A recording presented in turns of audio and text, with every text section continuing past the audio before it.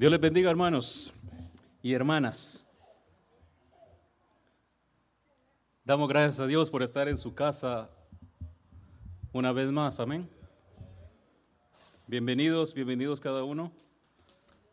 Los que ya estamos acá, los que vienen en camino, los que nos van a ver por línea, también le damos la bienvenida. Vamos a tener nuestro estudio en esta noche. Vamos a orar antes de iniciar. Si me acompaña. Señor que estás en el cielo, te damos gracias. Señor, te bendecimos. Damos gloria, damos honra, Señor. Damos alabanza a tu nombre, Señor. Tú eres digno de ser adorado, de ser exaltado, de ser glorificado, porque no hay Dios como tú. Eres único en el universo, eres único. Nadie jamás puede compararse contigo, Señor. Nosotros bendecimos y exaltamos ese bello nombre. Gracias, Señor, gracias por tu bendición, gracias por tu presencia, gracias por tus bendiciones que dice tu palabra que son nuevas, tu misericordia nuevas cada día, Señor. En el nombre de Jesús, Señor, recibe nuestra adoración en esta tarde, Señor, recibe nuestra alabanza y toda nuestra gratitud, Señor. Toma control, por favor, de este tiempo, Señor, que tu Espíritu Santo, Señor, hable a nuestros corazones, Señor. Toma el control, Señor, en nuestras vidas, en el tiempo, en el espacio, Señor, y que seas tú, Señor, hablándonos y obrando, Señor, a través de tu palabra. En el nombre de Jesús, que estemos prestos, Señor, a escuchar lo que tienes para nosotros en esta tarde. En el nombre de Jesús. Amén. Amén. Tome su lugar, por favor. Mi esposa les manda saludos. Tuvo que ir, digo yo. Salió, fue a visitar Tierra Santa, dicen, al país de la eterna primavera. Así es que anda por allá, por Guatemala. Así que si nos están mirando por allá, hi, honey.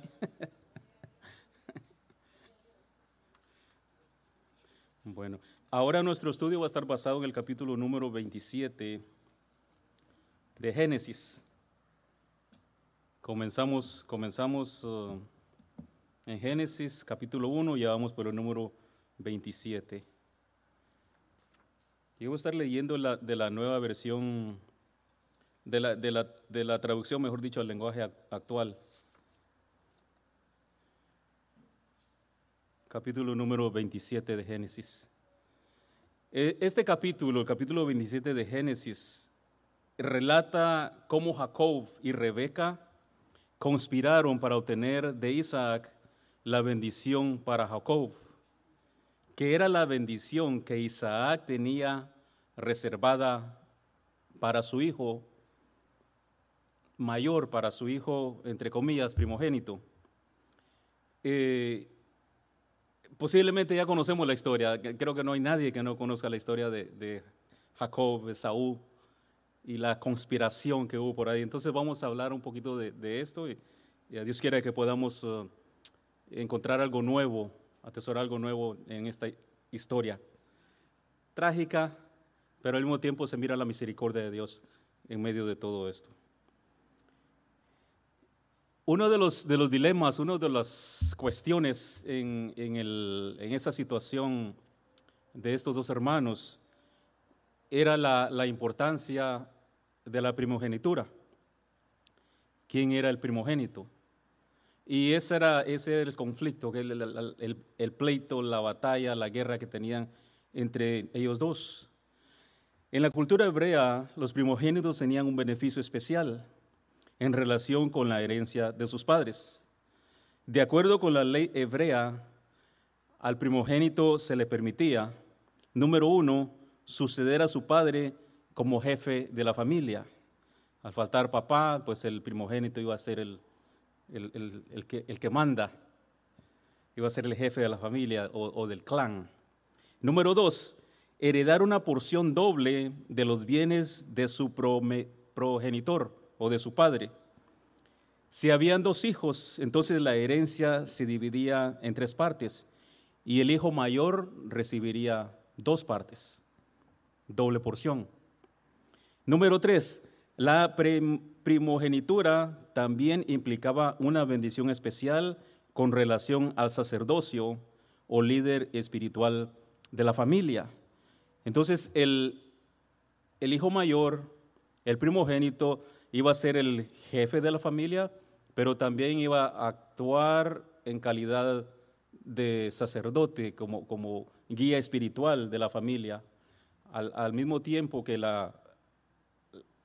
lo que queda de la familia, el restante de la familia, se iban, entre comillas, no quiero usar la palabra sujetar, pero como él iba a ser el jefe, también el primogénito iba a ser el símbolo de Dios, sacerdocio en el hogar. En el caso de los hijos de Isaac, pesaba sobre su linaje la bendición del pacto de Dios, primero con Abraham, luego con Isaac y ahora con uno de sus hijos. O sea que estamos hablando no de cualquier familia, sino que es una familia especial. Son los hijos, son los nietos sobre los cuales descansaba la promesa de Dios sobre ellos. Vamos a hablar un poquito de esto, pero Saúl no le dio tanta importancia a esto tan especial, a esto tan grande que había, y posiblemente Isaac no se dio cuenta de la bendición que papá Abraham había cargado sobre sus hombros durante todo el tiempo que vivió. Entonces esa era la situación también en el caso de los hijos de Isaac. En Génesis 17:4 nos dice la Biblia, este es el pacto que Dios hizo con Abraham. Dice su palabra: este es mi pacto contigo, serás padre de muchedumbre de gentes. Número 5, no te llamarás más Abraham, sino que tu nombre será Abraham, o Abraham con H, porque te he puesto por padre de muchas gentes. El 6, te multiplicaré en gran manera, y de ti saldrán naciones y reyes. Número 7, estableceré un pacto contigo y con tu descendencia después de ti, de generación en generación, un pacto perpetuo para ser tu Dios y el de tu descendencia, pues de ti te daré a ti y a tu descendencia después de ti la tierra que habitas, toda la tierra de Canaán, y heredad perpetua, y seré el Dios de ellos. Padre de muchas gentes, Padre de naciones, iba a multiplicarlo. Y en esta promesa venía la promesa de que el Mesías iba a nacer de esta familia también. O sea, cuando Dios le promete a Abraham que su descendencia, que su linaje no va a tener fin y que van a nacer reyes de su linaje, en profecía está hablando del Mesías, porque el único rey, el único reino que nunca se terminará ni nunca va a perecer es el reinado de nuestro Señor Jesucristo, y este había sido prometido a Abraham.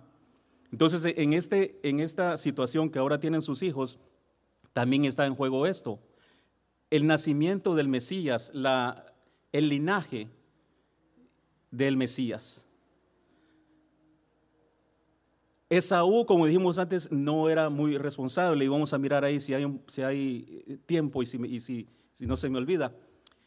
Esaú no era responsable y como que no tenía temor a Dios, no se nota que le importaban mucho las cosas espirituales. Dice la Biblia que él se casó con dos mujeres y que no eran de la descendencia o de la aprobación tanto de Dios como de la familia de Isaac. Entonces está en riesgo el linaje, está en riesgo la descendencia para el Mesías. Eso también hay que tomar en cuenta, que si se va por otro lado, se iba a estropear, aunque Dios tiene todo el poder para arreglar de nuevo las cosas que parecen que se están arruinando. Dios tiene el poder para ajustar de nuevo y poner todo en orden. Una simiente, una tierra, una bendición universal y la promesa del Mesías, un reino eterno.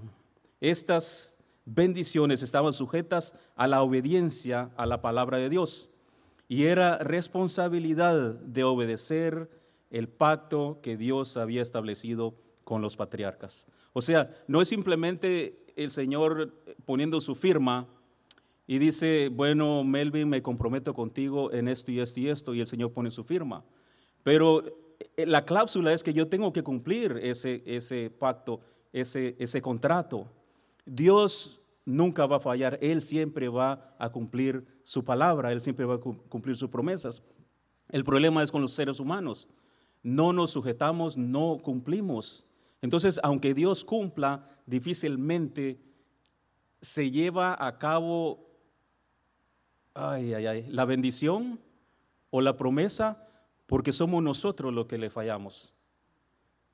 Y no está con letras pequeñas como en los contratos, cuando firma uno un contrato de arrendamiento o compra de algo, están con letras pequeñas. No, en el contrato con Dios está con letras grandes, sujeto a obediencia, sujeto a seguir los preceptos de Dios. Y ese era el caso en esta familia. Tiene la promesa, pero estaba la cláusula de que ellos tenían que ser obedientes a la palabra de Dios, a la instrucción de Dios. Y eso aplica también para nosotros. No nos libramos de esto. Bueno, leemos el capítulo 27, 4 versículos para comenzar. Dice, Jacob, por su parte, anhelaba recibir la bendición de su padre. Todos ellos conocían la palabra que Dios había dado a Rebeca. Perdón. Estoy leyendo, acá estamos, hermano, discúlpeme. Dice del 1 al 4. Isaac estaba ya muy viejo y sus ojos tan gastados que ya no podía ver. Por eso un día llamó a Esaú, su hijo mayor, y le dijo, mira, hijo mío, yo estoy ya muy viejo y en cualquier momento me puedo morir. Así que toma tu arco y tus flechas y ve al campo a ver qué puedes cazar para mí.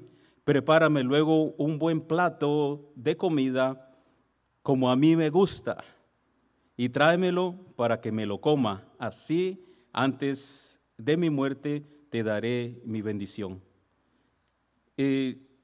Jacob anhelaba tener esa bendición, esa promesa que guardaba su padre. Para ellos, mis amados, no era nada nuevo la palabra. Ellos conocían la palabra de Dios y había una promesa en Génesis 25. Hay una promesa en Génesis 25, 23. Dice, tus hijos representan dos naciones, son dos pueblos separados desde antes de nacer. Uno de ellos será más fuerte y el otro será más débil. El mayor servirá al menor. Esto lo habíamos visto en el capítulo número 25, cuando nacen los gemelos. Dentro, dice la palabra que dentro del vientre de Rebeca, estas dos criaturas se peleaban, se movían allá adentro, estaban peleando. Y cuando nace primero Esaú y rápido después nace Jacob. Vienen casi juntos. Algunos comentarios dicen que venía agarrado del calcañal de Jacob, o sea, de Esaú, perdón. No quería quedarse. Pero en la palabra que Dios le da a Rebeca, Dios le dice esto, que ahí dentro de ella hay dos naciones, hay dos pueblos, hay dos naciones. Pero le dice eso también, que el menor va a ser sobre el mayor y el mayor va a servir al menor. Y esa promesa estuvo en el corazón de Rebeca por toda la vida.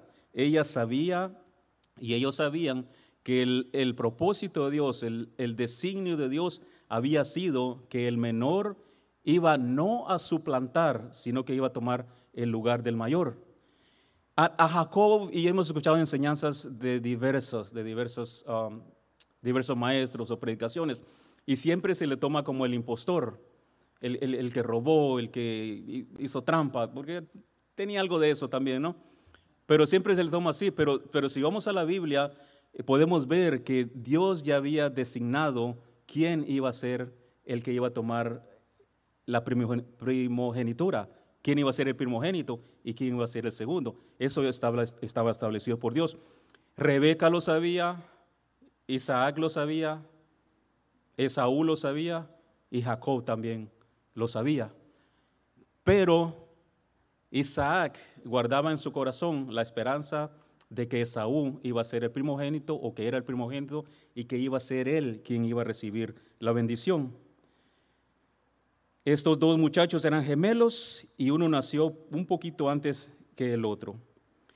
El problema es que Jacob no tuvo la confianza suficiente para esperar en Dios. O sea, tiene el hijo grande, ¿no?, que es Esaú, pero tiene la palabra de Dios, la instrucción de Dios, que el pequeño iba a ser el primogénito. Jacob se inclinaba a su hijo Esaú, había algo especial en él. Dice la Biblia que era un hombre de casa, un hombre de vida, de mundo.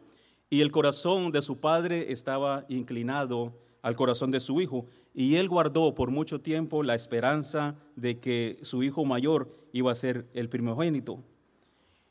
Hay un poco acá falta de credibilidad de parte de ambos, de parte de papá y de parte de mamá. Sabiendo lo que Dios había designado, ellos continuaron con su plan. Sabiendo que Dios ya había escogido a Jacob, de todos modos Isaac continuó con el plan de bendecir a su hijo Esaú. La actitud que vemos de Isaac en este capítulo revela que se dejó llevar por sus propios sentimientos en lugar de obedecer la palabra de Dios.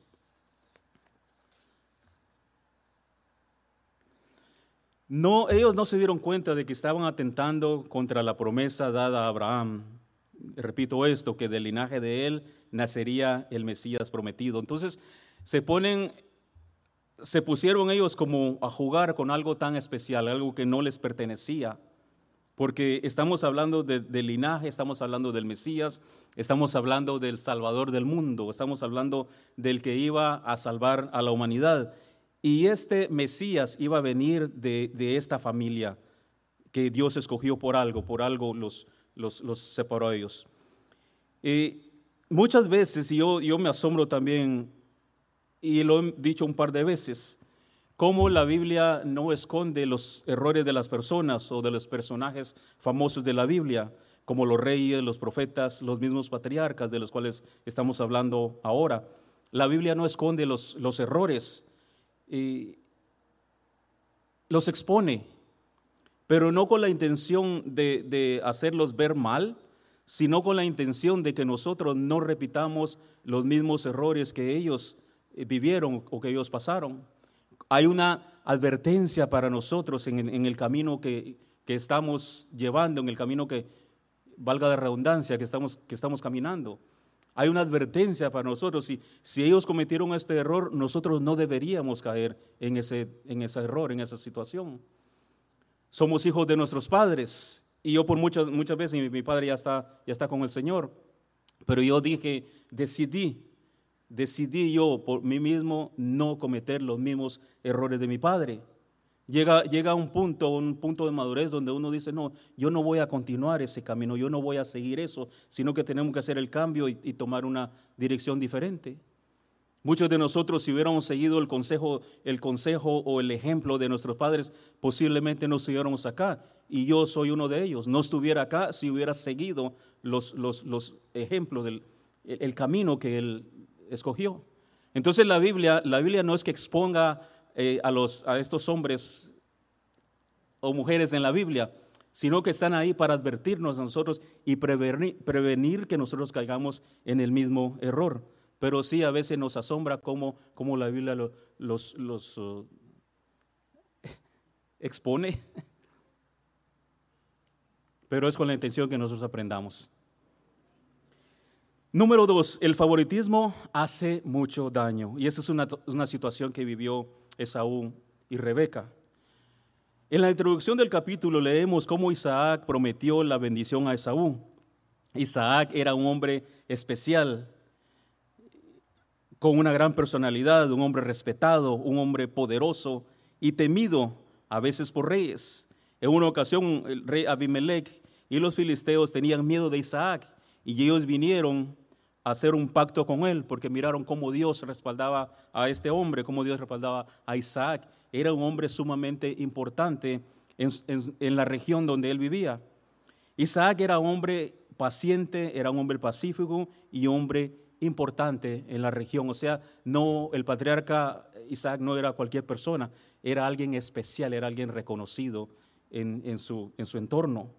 Sin embargo, acá en el capítulo 27 reveló una de sus debilidades, y es que durante toda su vida Esaú había sido su hijo favorito. El corazón de Isaac se inclinó más a favor de su hijo favorito, y esto le impedía ver las cosas que su hijo hacía que no iban de acuerdo con los planes que Dios tenía para él y para la familia. Esaú era un joven amante de la vida al aire libre, que salía de casa, volvía trayendo trofeos. La casa para él era lo más importante, y traía un ciervo, traía un animal que había cazado para comer, para cenar, para asarlo, para que su padre disfrutara de un platillo especial. Y eso es lo que le gustaba a Isaac. Posiblemente Isaac se miraba en la vida de su hijo. Tal vez eso él nunca lo pudo tener, nunca lo pudo alcanzar, y ahora su hijo Esaú se había convertido en su modelo. Por eso el corazón de Isaac estaba inclinado al corazón de su hijo Esaú. Jacob, en cambio, era alguien más calmado, era una persona, un hombre de casa, tranquilo, pacífico, humilde, y él había heredado mucho del carácter de su padre Isaac, que era estar en casa, tranquilo, no le gustaba andar en cosas afuera, era un hombre pasivo y tranquilo. Vale la pena mencionar, hablando un poquito del favoritismo, vale la pena mencionar el daño que causamos o que causan los padres a los hijos cuando se tienen favoritos. El inclinar el amor o la admiración, los sentimientos, la atención o comparar a nuestros hijos con sus hermanos hace mucho daño. Y es un defecto que muchos matrimonios tienen, muchos padres tienen, comparar a los hijos. ¿Por qué no eres así? ¿Por qué no miras a tu hermano? ¿Por qué no miras a tu hermana? Él es así o ella es así. Y estamos haciendo comparaciones. Debemos respetar que cada señorita, cada joven, cada hijo son diferentes. Aunque hayan nacido de la misma matriz, aunque hayan crecido en el mismo hogar, en la misma casa, lleven la misma sangre, son dos personas diferentes. Y lo vemos en Esaú y Jacob. Nacieron el mismo día, nacieron de la misma matriz, de la misma casa, la misma sangre, pero eran dos personas completamente diferentes. Pero el no respetar la personalidad de los hijos causa muchos problemas. Número 1, afecta el autoestima. La estima de los niños es afectada por esa comparación, porque piensan que nunca van a ser mejores o nunca van a ser igual que sus hermanos. Número 2, puede generar problemas emocionales, tanto como ansiedad, aislamiento, apatía, y en muchos casos se vuelven agresivos. Número 3, causa envidias, desarrolla celos en el corazón de los niños, desarrolla problemas en las relaciones con sus hermanos y con los demás. Número 4, el trato y amor que se les proporcione debería ser el mismo para ambos. Es fundamental entender que los hermanos no tienen que ser igual, no pueden ser iguales, son personas diferentes. Y nuestro corazón para los jóvenes tienes que cuidarlo, y cuando tengas tus niños, cuando tengas tus hijos, ten cuidado de no inclinarse más para un lado que para el otro. En una ocasión, una de mis hijas, tenemos 2 hijas, ya son señoritas, Rachel está atrás. En una ocasión, una de ellas vino conmigo y dice, papi, tenemos una pregunta, llegaron las 2, tenemos una pregunta para ti. ¿Sí? ¿A cuál de las 2 amas más? Las 2 niñas, estaban pequeñitas. Y me pusieron en apuros, ¿no? Y le digo, las amo a las 2, con todo mi corazón y con todas mis fuerzas. Las amo a las 2. Y dicen ellas, ¿y por qué? Bueno, a ti te amo mucho porque eres la niña pequeña. Y a ti te amo tanto porque eres la niña grande. A veces ellos quieren saber quién es el favorito o a cuál de ellos, de ellas, se inclina el corazón de papá o el corazón de mamá. Y tenemos que tener mucho cuidado en eso. No podemos hacer diferencias. Se recuerda que José tuvo muchos problemas por esa situación. Y Jacob, curiosamente, entre comillas, repite el patrón. José tuvo demasiados problemas. Él era el que llevaba la bata de colores y él era el que iba a chequear a los hermanos. Y tuvo problemas. Y ahora Esaú y su hermano Jacob están en esta misma situación. La mamá se inclina para un lado y el papá se inclina para el otro. Me imagino yo en esas tomas de decisiones que se tiene que hacer. Si uno está para un lado y el otro para otro, es como dos equipos diferentes. Ninguno de los dos va a ganar y siempre va a haber inconformidad, siempre va a haber discordia porque no van a llegar a un acuerdo. Difícil esa vida. Y no se lo aconsejo a nadie. Pero sí, los niños quieren saber. Entonces hay que tener cuidado, hay que pedirle a Dios y tener sabiduría para saberles contestar. No puede uno, yo no me imagino inclinando mi corazón más para un lado que para el otro, no me cabe en la mente. Pero sí he visto hogares, sí he visto padres donde uno es el favorito o una es la favorita, ya sea porque es nena o porque es varón, pero se inclina a uno.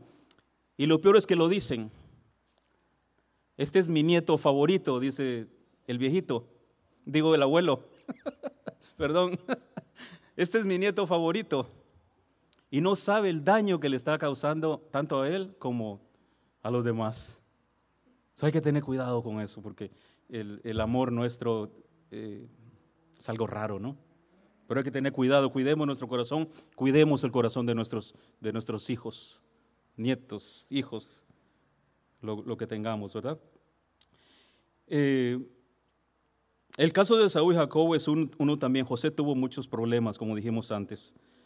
Continuando con nuestra historia, Isaac, siendo un anciano, quería bendecir a su hijo favorito, a Esaú, aunque él sabía que Dios había dicho que el hijo mayor serviría al menor. Está ahí en la palabra. Isaac hizo caso omiso a la palabra de Dios, ya que estaba obstinado en bendecir a Esaú. Es así como le pidió que fuera al campo a cazar, le preparara una comida para luego bendecirlo. Yo estaba leyendo esto y digo, ¿pero qué tiene que ver? ¿Por qué lo manda a traerle un venado o qué sé yo, lo que fue a cazar? ¿Por qué? No hay necesidad de eso. Ni había necesidad de la caza, ni había necesidad tampoco de esta oración que Isaac va a hacer por su hijo. Porque Dios ya había hablado, Dios ya había determinado. Es como nadar en contra de la corriente, es como ir en contra del viento, no camina uno, no puede, no se puede ir en contra de Dios. Y es lo que está haciendo Isaac, ir en contra de lo que Dios ya había establecido. Y pensando en esto, yo digo, pero ¿por qué lo mandó a cazar? No sé si es favor de Dios para que hubiera un tiempo, para que no pasara así de repente y no tuviera tiempo Jacob y la mamá de Jacob y Rebeca de hacer su plan. ¿Por qué tuvo que ir? Pero vamos a hablar un poquito más de eso enseguida. Leamos del 5 al 10. Vamos a hablar las convicciones, se aprenden en parte de los padres. Del 5 al 10 dice su palabra. Repito, para los que llegaron después, estoy leyendo de la TLA. Dice, Rebeca escuchó lo que Isaac le dijo a Esaú. Así que cuando Esaú salió a cazar al campo, fue a decirle a Jacob, escucha, hijo mío, acabo de oír de tu padre hablar con tu hermano. Le ha pedido, ¿qué le pidió? Cazar algún animal y prepararle un plato de comida para darle su bendición especial. Así que escucha muy bien y haz todo lo que te voy a decir. Ve a donde está el rebaño y tráeme 2 de los mejores cabritos. Yo sé bien lo que tu padre le gusta comer. ¿Cómo no iba a saber ella? Y se lo voy a preparar. Luego tú se lo llevarás para que lo coma y así te dará su bendición especial antes de morir. qué imaginación la de Rebeca. En un ratitito, en un par de minutos, armó este plan, armó este plan. En minutos, ella está escuchando detrás de la puerta, escucha la conversación entre Esaú y su padre y se va rapidito. Pero ese plan lo preparó en un par de minutos. En lo que Esaú fue a buscar la casa, en lo que Esaú fue a buscar lo que necesitaba, ella ya está preparando el plan con lo que van a engañar al esposo, ¿no? A Isaac, al padre. Qué imaginación la de Rebeca, cómo pudo tan pronto hacer un plan tan grande. Ni en las películas de Hollywood se mira así. Para que su hijo favorito Jacob reciba la anhelada bendición en lugar de Esaú. Jacobo estuvo listo para entrevistarse con su padre utilizando métodos fraudulentos, engañosos, mentirosos, con los cuales Dios no tenía nada que ver, y Dios nunca estuvo de acuerdo en la forma como Jacob actuó. La humanidad siempre, mis amados, tiene problemas en ese sentido. En muchos casos Dios promete, Dios nos habla, su palabra nos instruye y nos dice, nos ha hablado de unas diferentes maneras. Y al creyente, especialmente por la relación que tenemos con Dios a través de la oración, a través de su palabra. Pero no sé por qué, siempre nos inclinamos a hacer cosas chuecas, a transar, dicen por ahí, del griego no sé qué. Pero se ha notado, no digo, no están acá, pero he notado eso, conocido personas que como que les hace falta hacer algo de chanchuy, decimos en inglés. En inglés. Defraudar. En los negocios queremos siempre ganar, pero no de la buena manera, sino que con haciendo trampa. Digo, en el mundo, los creyentes no. Pero es una inclinación del corazón, de la naturaleza, de ser así, lamentablemente. En las empresas, en los trabajos, en los lugares de trabajo se escucha mucho cómo personas convienen para conseguir algo, pero con trampa, repito. El creyente, mis amados, se ve desafiado a no caer en la tentación, a no caer y actuar como el mundo actúa, a no responder como el mundo responde. Nos vemos desafiados a no mentir o a firmar esos documentos que uno sabe que no son legales. Nos vemos desafiados. Yo me imagino que usted se ve desafiado en su trabajo, porque al menos a mí sí me sucede así. Confrontado. Y digo, no puedo hacer esto. ¿Por qué? Porque soy creyente, porque soy cristiano. Y especialmente cuando todos los del equipo saben que uno es creyente, que uno es cristiano. La mirada de ellos está sobre uno, a ver si cae el pastor. Lo piensan, lo dicen, el pastor aquí. No, hay que tener cuidado, pero al menos yo soy desafiado en tratar de mantenerse uno recto, mantenerse uno firme.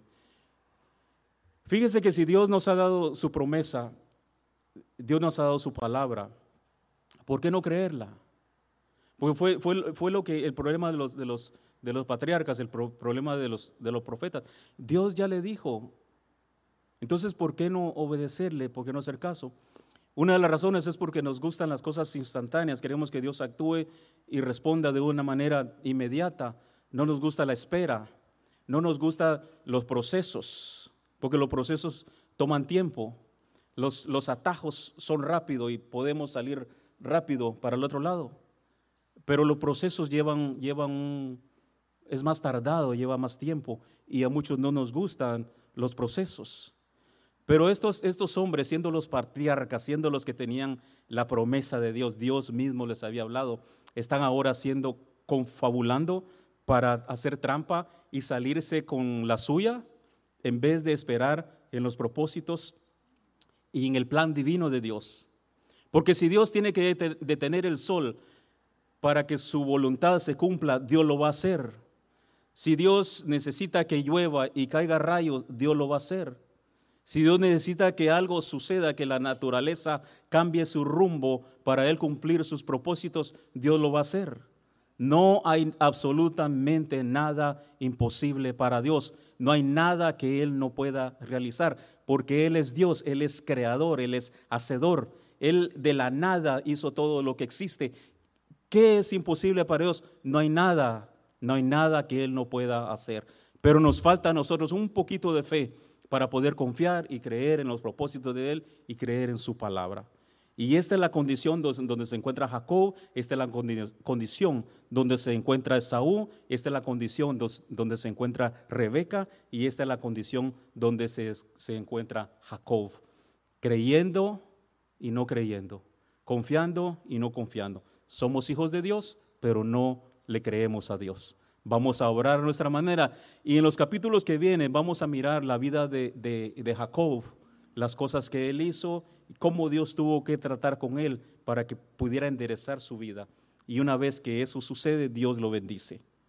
Muchos estamos estancados en el mismo lugar. ¿Por qué? Porque no hemos permitido que Dios trate con nosotros.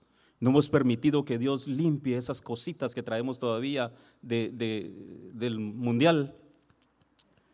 No se han ido, están ahí todavía. Entonces Dios está tomando más tiempo del necesario. Cuando ya estamos preparados, la bendición de Dios, su presencia va a fluir como ríos de agua viva. Leamos el 11 al 29, a ver si nos alcanza el tiempo. Si no, pues continuamos, Pastor César, la próxima semana. El 11 al 29 dice así. Dice, Jacob le dijo a su madre, pero mi hermano Esaú tiene pelo en todo el cuerpo y yo no. El 12, si mi padre me llega a tocar, va a creer que me estoy burlando de él. Pues ya se está burlando de él, ¿no? Dice, si me llega a tocar, va a creer que me estoy burlando de él. Ya te estás burlando de él. Y en vez de bendecirme, me maldecirá. Su madre le respondió, hijo mío, haz lo que te digo. Tú tráeme los cabritos, y si tu padre te maldice, que caiga sobre mí la maldición. Esto es fuerte porque está diciendo, si tu papá te maldice, yo la recibo. El peso de una maldición es fuerte, es grande, y ella está dispuesta, tanto es el amor por su hijo, que ella está dispuesta a llevar el castigo, a llevar la maldición de su hijo. El 14, Jacob fue por los cabritos y se los llevó a su madre.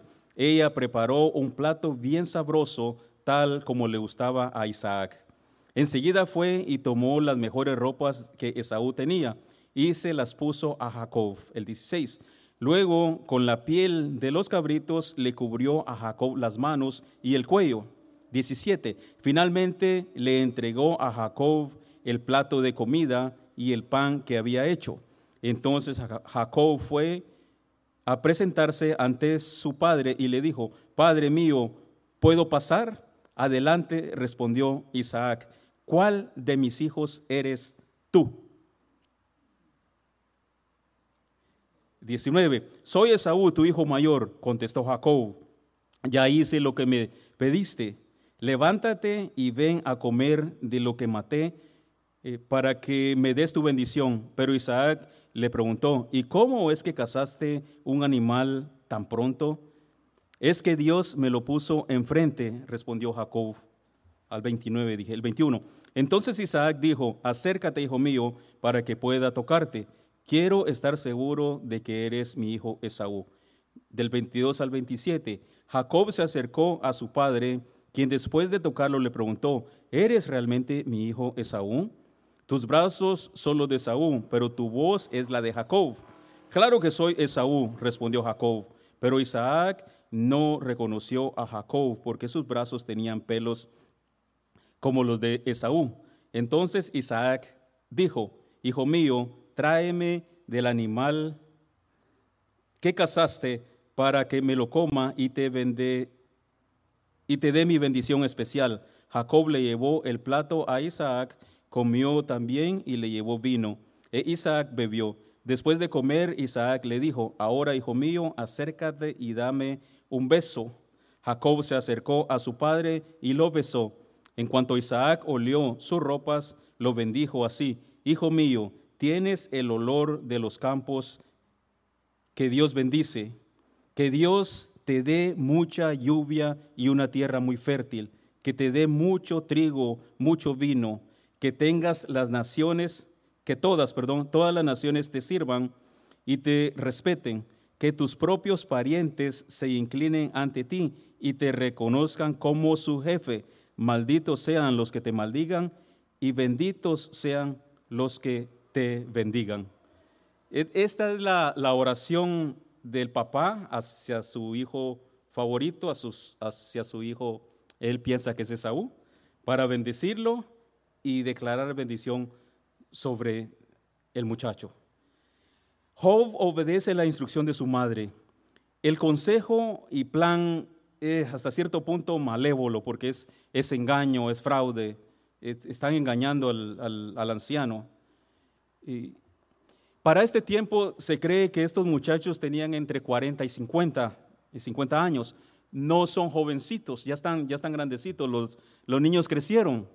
Entonces tiene un promedio de 40 o 50 años. Isaac para este tiempo tiene unos 135 años. Lo curioso es que Isaac no muere pronto, sino que vive 45 años más después de esta oración, después de esta escena. Vivió 45 años más. ¿Por qué él sentía que se iba a morir pronto? No dice la Biblia. Algunos dicen que posiblemente él tenía ganas de un plato diferente y por eso quiso hacer esta ceremonia en este día. Pero vivió él, como dije antes, 45 años más. ¿Por qué mencionamos la edad de estos muchachos o de estos hombres? Repito, no eran unos jovencitos, ya eran hombres maduros. Eran hombres sabedores, eran hombres conocedores, personas maduras que deberían de saber la diferencia entre el bien y el mal.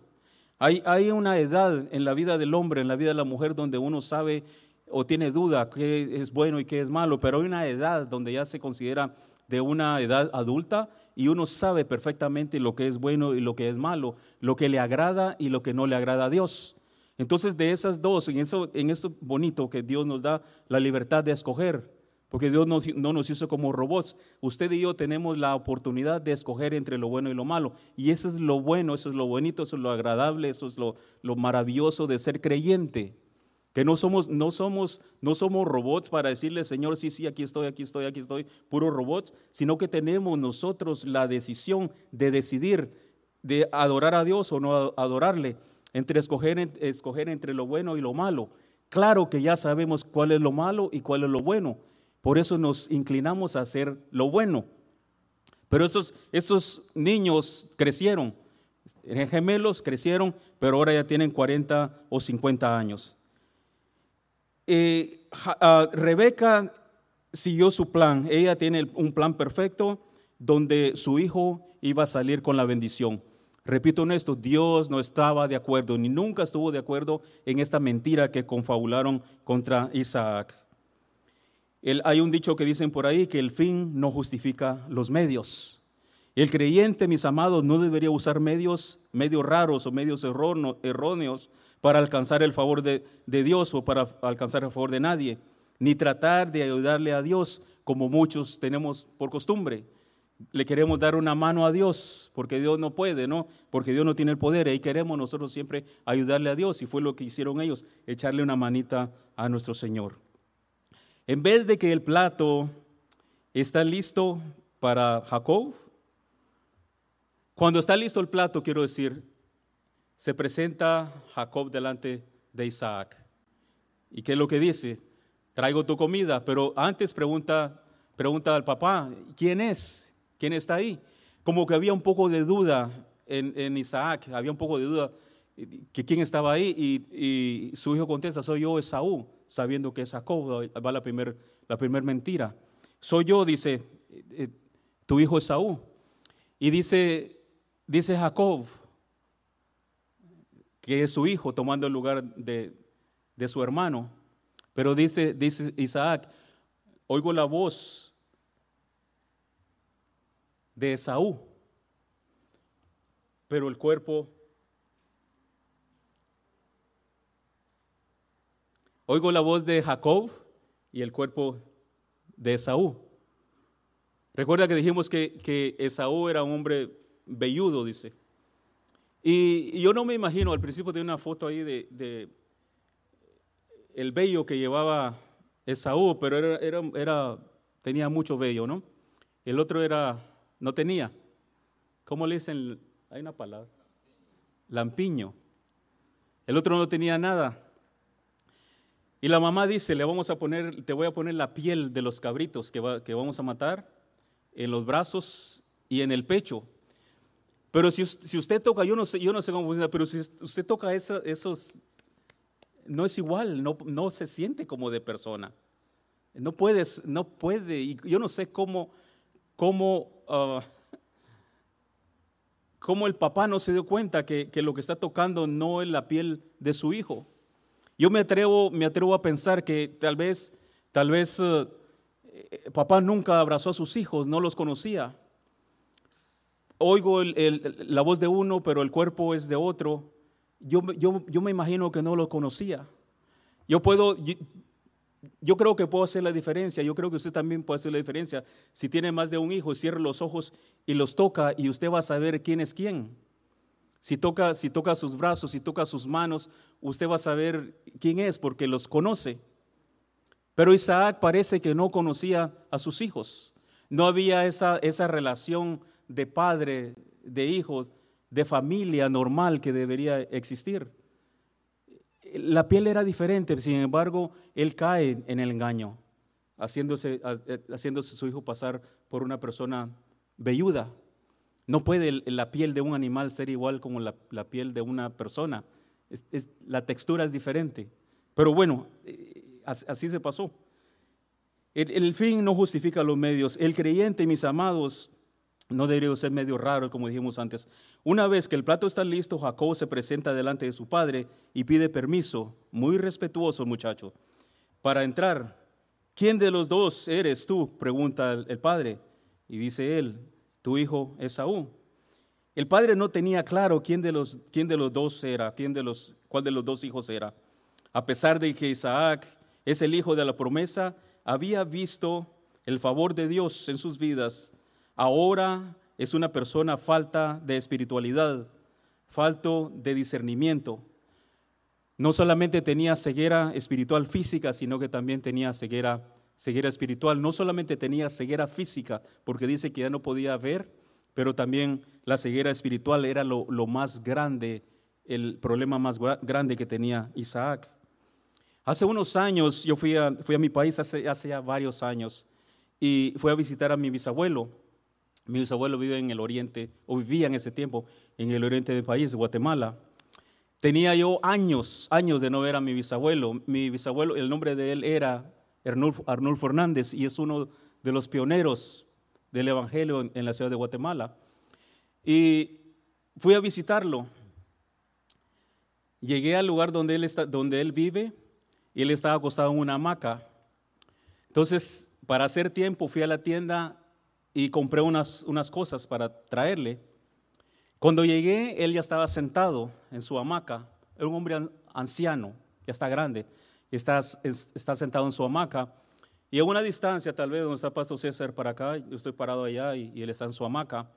Y él mira la silueta, la sombra, y me dice así, dice: hola. Y yo le contesté igual: hola. Y me dijo así, dice: yo no sé quién eres, no te conozco, no sé quién eres.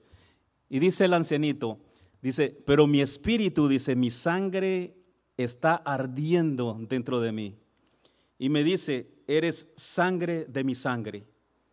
Y me dijo: vos sos mi hijo, y no me conocía, ni él sabía que iba a llegar, ni yo tenía años y años. La última vez que yo lo miré yo tenía como 7 años y ahora tengo 23, 25 años. Pero me dice así: sos sangre de mi sangre y sos mi pariente, sos mi familia, pero con una convicción, con una seguridad. Cuando me dijo sí, ya yo me acerqué y yo le pregunté, ni le dije mi nombre, nada. Le digo, ¿y cómo sabe? Y me dice, el Espíritu Santo me da testimonio. Y me dice, la sangre me arde, dice, vos sos mi hijo. Y yo lo abracé y me dijo él, ¿hijo de quién sos? Y yo le dije, soy hijo de Zenaida. Zenaida se llamaba mi mamá. Este es mi bisabuelo por parte de mi mamá. Y lo abracé y me dijo, el Espíritu Santo me indicó que sos mi familia. Pensando en esto, cuando estoy estudiando esta porción de la Biblia, me cuesta creer que Jacob o que Isaac no supiera la diferencia entre Jacob y Esaú, que no supiera cuál de los dos es su hijo. Si hay una relación de padre, si hay una relación de madre, vamos a saber cómo son nuestros hijos, vamos a ver cómo actúan nuestros hijos, vamos a conocer cómo son nuestros hijos. Ahora, si no los conocemos con los ojos cerrados, no sabemos quiénes son, tenemos problema. Y ese era el problema mayor que tenía el padre Isaac, no conocer a sus hijos. Triste. Vivimos tiempos, esto sucedió hace mucho tiempo, pero en los tiempos de ahora estamos viviendo tiempos similares. Padres no conocen a sus hijos y los hijos tampoco conocen a sus padres. No se da la oportunidad de realizar una amistad, no se da la oportunidad de conocerse. Cada uno vive en su mundo, crecen, se multiplican y se van. Crecen y se van y no hay una relación como Dios quisiera que hubiera. Debemos cuidar las relaciones con nuestros hijos, con nuestros familiares. Solamente los vamos a tener una vez, especialmente a los hijos. Nunca más. Ya que estoy inspirado en mis hijos. Yo estaba trabajando una vez y le digo a una persona adulta, yo no me estaba quejando, pero en la plática salió, ¿verdad?, que el sábado que me tocaba, que estaba descansando en casa, llegaban nuestras hijas y se tiraban a la cama, ¿verdad?, y nos despertaban y nos abrían los ojos así para que nos levantáramos. Y yo le estaba contando esto a esta persona y me dice, Melvin, dice, disfrútalo, disfruta de ese tiempo ahora que están pequeñas, dice, porque ahorita, dice, las puedes tener en cama, dice, pero cuando están grandes, dice, vas a anhelar que ellas vengan, dice, y no van a llegar. Tenemos que aprovecharlos, tenemos que disfrutarlos. Aun cuando están pequeñitos y lloran tanto, aprovechemos el llanto de los bebés, que son lindos, ¿verdad? Pero este hombre no conocía, mis amados, a sus hijos. Una vez que el plato está listo, viene Jacob y se lo presenta. Había cierta duda en Isaac, no había una completa seguridad de quién era el que estaba enfrente de él. Tiene la voz de Jacob y el cuerpo de Esaú. Es lo que dice el papá. La cacería duraba horas. Cuando iba alguien de casa, duraba horas. Tal vez días. Dependiendo de qué tan lejos o de la suerte que tuviera de encontrar un animal. Pero la caza no iba a suceder así de rápido. Entonces, el viejito dice, ¿cómo es posible? ¿Cómo es posible? Dice que ya has venido tan pronto, que has venido tan rápido. Porque él sabía que cuando Esaú se iba de cacería, posiblemente tardaba horas o días tal vez en regresar. Curiosamente, ese día regresó rápido. El plan que tuvo Rebeca funcionó. Está la comida lista y listo para que coma. Había un poquito de duda en el papá, pero no tuvo la confianza, no tuvo la confianza de preguntarle a alguien. Si uno tiene duda, va a preguntar. ¿cómo no pregunta él a Rebeca o a alguien de los siervos? Confírmenme si el que está aquí es de verdad Esaú o es Jacob. Pero se quedó con la duda, ni lo confirmó y se quedó con la duda. Pero dentro de él no estaba completamente seguro. Wow, qué rápido vino. La voz, esa voz como que la he escuchado antes. Pero no tuvo el valor de preguntarle a nadie si era verdaderamente el hijo que él estaba esperando. A la llegada del hijo con el plato, el padre se sorprende de que ya está listo. Job utiliza el nombre de Dios en este caso sin respeto, pienso yo, porque dice, ¿cómo es que veniste tan pronto? Y dice, pues tu Dios, le dice, me proveyó. Él puso el animal ahí enfrente para que yo lo cazara. ¿Y cuántas veces se usa el nombre de Dios de una manera equivocada, de una manera errónea? El nombre de Dios es sagrado y no se debe usar para cualquier cosa. En las películas uno escucha el nombre de Dios y lo usan a veces seguido de una mala palabra, una falta de respeto totalmente. Cuando los hombres que escribieron el Antiguo Testamento llegaban a la palabra que conocemos como Elohim o Yahweh, era tan especial que ellos no se atrevían ni siquiera a pronunciarlo. Un respeto que tienen para Dios, que no se atrevían, y en vez de usar la palabra Yahweh, pusieron Elohim, porque era tanto el respeto que le tenían, y ahora el nombre de Dios se usa de una manera incorrecta, mal usado, de una manera irrespetuosa. Para cualquier cosa se usa el nombre de Dios y el nombre de Dios sagrado. Esaú lo usó y dice, pues tu Dios me proveyó y tu Dios actuó y pude cazar esta presa que tengo para ti, ¿no? O el plato que está delante de ti. Vamos a terminar solo un punto más, hermanos. Ya se nos llegó la hora. Isaac transmite la bendición a Jacob. En esta porción que leímos, la hermosa oración que hace Isaac por su hijo, está transmitiendo a Jacob una bendición, una promesa que iba a marcar la vida de él, de su padre, por el resto de la vida. No sabían ellos el impacto posiblemente que iba a tener esta oración, pero fue la misma oración fue la misma promesa que Dios le hizo a Abraham, la misma promesa que se le hizo a Isaac, y ahora la misma promesa que está haciendo a su hijo Jacob.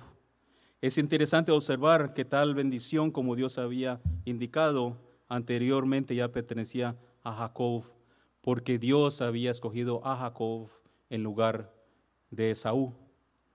Y no es que Dios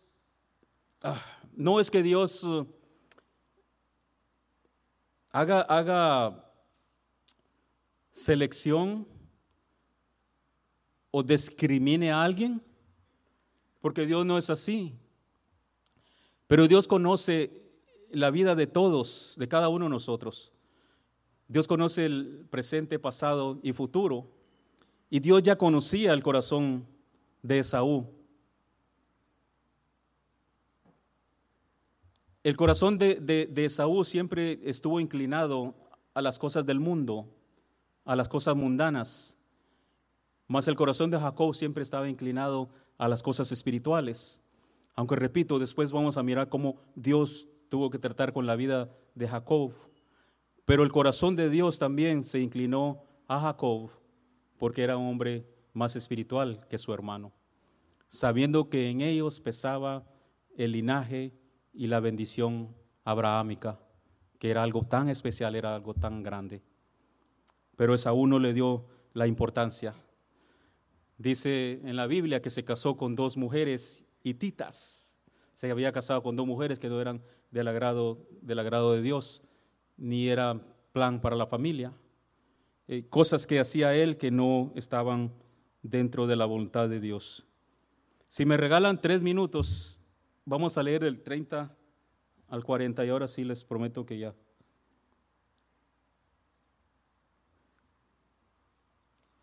Vamos a ver.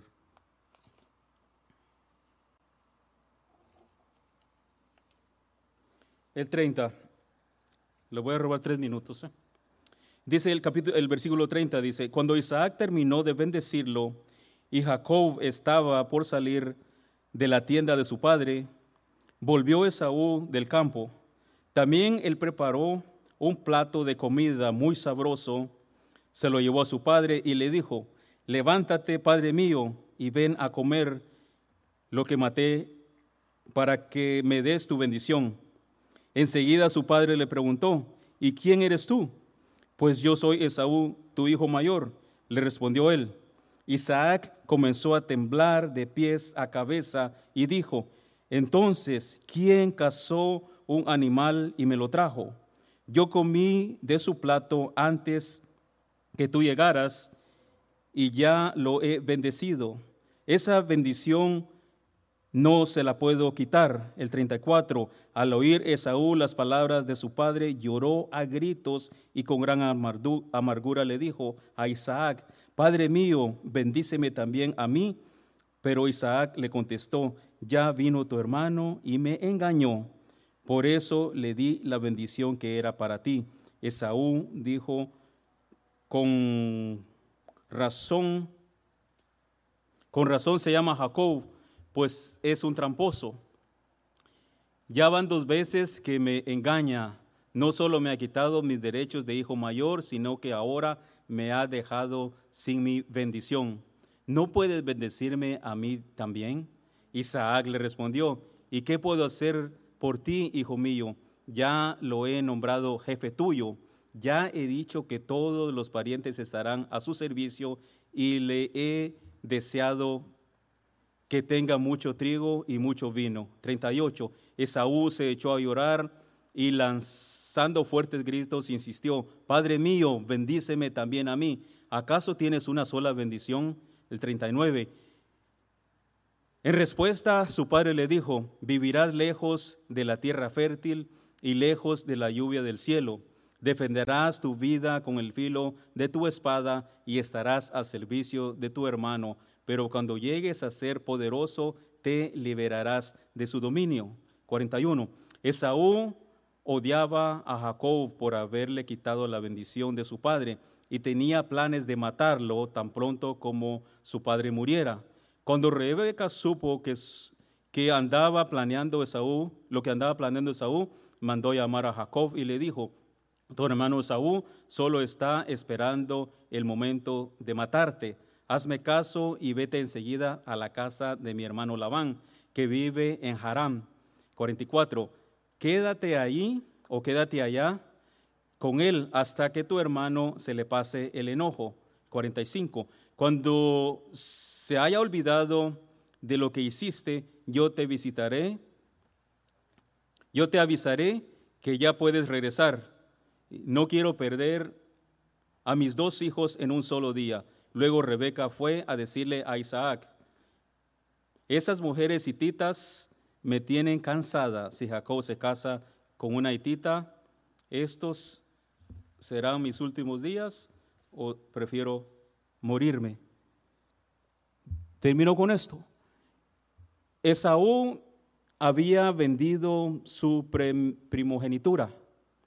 Se recuerda por un plato de comida, un plato de lentejas, por un guisado. No le daba la importancia que merecía la primogenitura.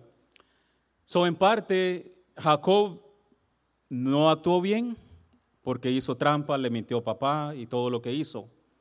Pero en cierto punto, la primogenitura ya la había obtenido de parte de su hermano, porque él se la dio. No menciona Esaú lo que había hecho, no le menciona a su padre que había vendido la primogenitura. Tal vez pensó que Jacob nunca se la va a cobrar, pero Esaú ya la había cedido, la había dado. Ahora Esaú hace este plan, se confabula con su madre, recibe la bendición. Curiosamente, la bendición solo se podía dar una vez. Una vez que la recibe Jacob, no hay manera de revertirla no hay manera de cambiarlo, ni dar otra bendición al otro hijo. La bendición ahora le pertenece a Jacob y la bendición está puesta ahí en la vida de Jacob. Jacob va a tener que pagar por los errores que comete, por el atrevimiento, por el engaño que le hizo a su padre. Después va a pagar por esto que hizo. Tiene que huir de ahí porque la intención de Esaú es matarlo. El enojo es tan grande de Esaú que va a matar a su hermano. Tiene que salir huyendo, tiene que salir para la casa de Labán, donde va a trabajar, como ustedes se imaginan, a pagar lo que había hecho. Rebeca, en su necesidad de salvar a sus hijos, se le viene esta idea, ¿no? Que se vaya mejor para la casa de Labán, de su hermano.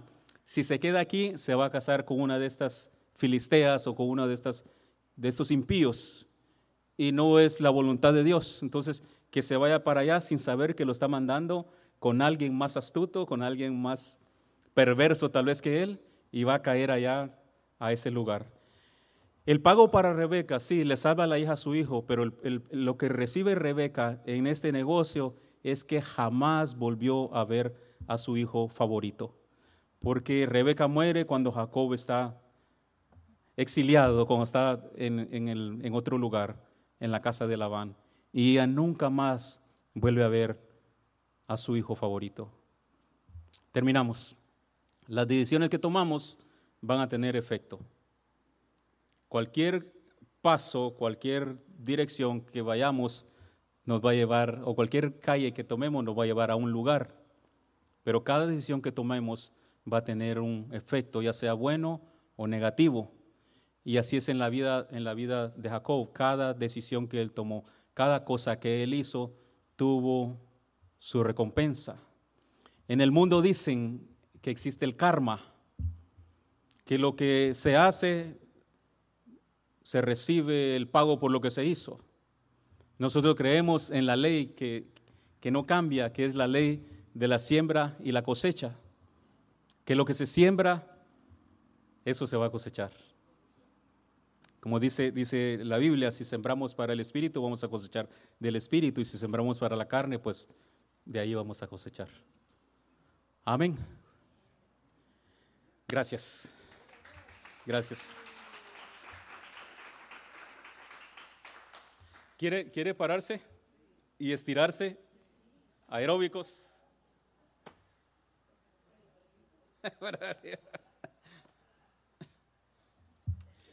No sé si habrá alguna petición esta noche.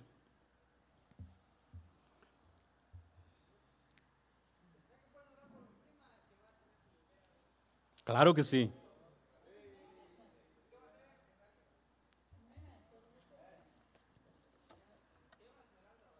Esmeralda. Esmeralda. Que todo salga bien, ¿verdad?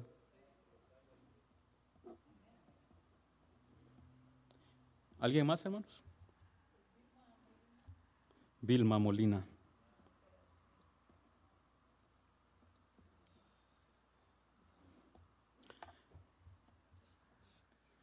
Tengo que apuntar porque se me olvidan las pastillas para la memoria y no me acuerdo. ¿Alguien más? Si no, vamos a orar por todos, ¿verdad? Y por las necesidades, si hubiera alguna. Esmeralda, dijimos. Oremos. Señor que estás en el cielo, te damos gracias, Señor, te damos todo el honor, Señor, toda la alabanza, todo el crédito, Señor, es tuyo, porque tú eres Dios. Como hijos tuyos, Señor, venimos confiados, venimos seguros. No tenemos miedo absoluto, no tenemos vergüenza, no tenemos miedo de venir delante de ti, porque sabemos que tú nos recibes con brazos abiertos. No tenemos pena, qué vas a pensar, qué vas a decir, porque tú nos conoces. Gracias, Señor, por tu amor y tu misericordia. Traemos, Señor, estas peticiones delante de ti, Señor. Traemos la vida de Esmeralda, Señor, delante de tu presencia. Te pedimos, Señor, que su parto, Señor, vaya normal, Señor, y que su bebé nazca, Señor, con salud, que nazca bien, Señor. Guarda la vida de Esmeralda, guarda por favor la vida de su bebé, Señor. Lo ponemos en tus manos, Señor, y confiamos que tú vas a estar ahí con el médico, Señor, que la va a atender. Bendícela, por favor, en el nombre de tu Hijo Jesucristo. Dale salud, Señor, dale vida. En el nombre de Jesús, Señor, declaramos bendición en su vida. Al igual, Señor, te pedimos por Vilma Molina, Señor, por esta operación, Señor, que ella va a realizar, que va a tener. Si es tu voluntad, Señor, que el bisturí pase por su cuerpo, Señor. Confiamos que tú la vas a guiar al médico, que tú vas a guiar al doctor, Señor. Pero creemos que tú puedes obrar un milagro, Señor. En el nombre de Jesús, Señor, creemos que tú puedes obrar, Señor, y que tú puedes revertir cualquier enfermedad, Señor. Tú puedes hacer un cuerpo nuevo, Señor. En el nombre de Jesús, Señor, clamamos, Señor, por su vida. Clamamos que tengas misericordia de ella, Señor, y que todo, absolutamente todo vaya bien, Señor. Pedimos, Señor, por cada uno de los que estamos acá en esta noche, Señor, mira los corazones, las vidas, Señor, las necesidades, si hubiera alguna, Señor. Cualquier necesidad que hubiera en medio de tus hijos, Señor, tú puedes suplirla, Señor. Quita cargas, Señor, en esta noche, preocupaciones. Quita, Señor, esas situaciones, Señor, que nosotros no podemos cambiar, Señor. Pero estamos frente al poderoso, Señor, frente al grande, frente al gigante, Señor. Para quien nada, absolutamente nada es imposible, Señor. Bendice a cada uno por nombre, Señor, cada familia, Señor, aquí representada, Señor, en el nombre de Jesús. Obra, Señor. Gracias por los amigos, por los hermanos que nos visitan en esta noche, Señor. Bendice a cada uno, por favor, Señor. Por los que nos están viendo allá por la pantalla, Señor, bendícelos también, Señor. Porque tu misericordia y tu gracia, Señor, no tiene límite, Señor. Puede llegar a cualquier parte del mundo, Señor. Bendícelos en el nombre de Jesús. Gracias, Señor. Amén. Amén. Que Dios les bendiga, mis amados hermanos, y muchas gracias.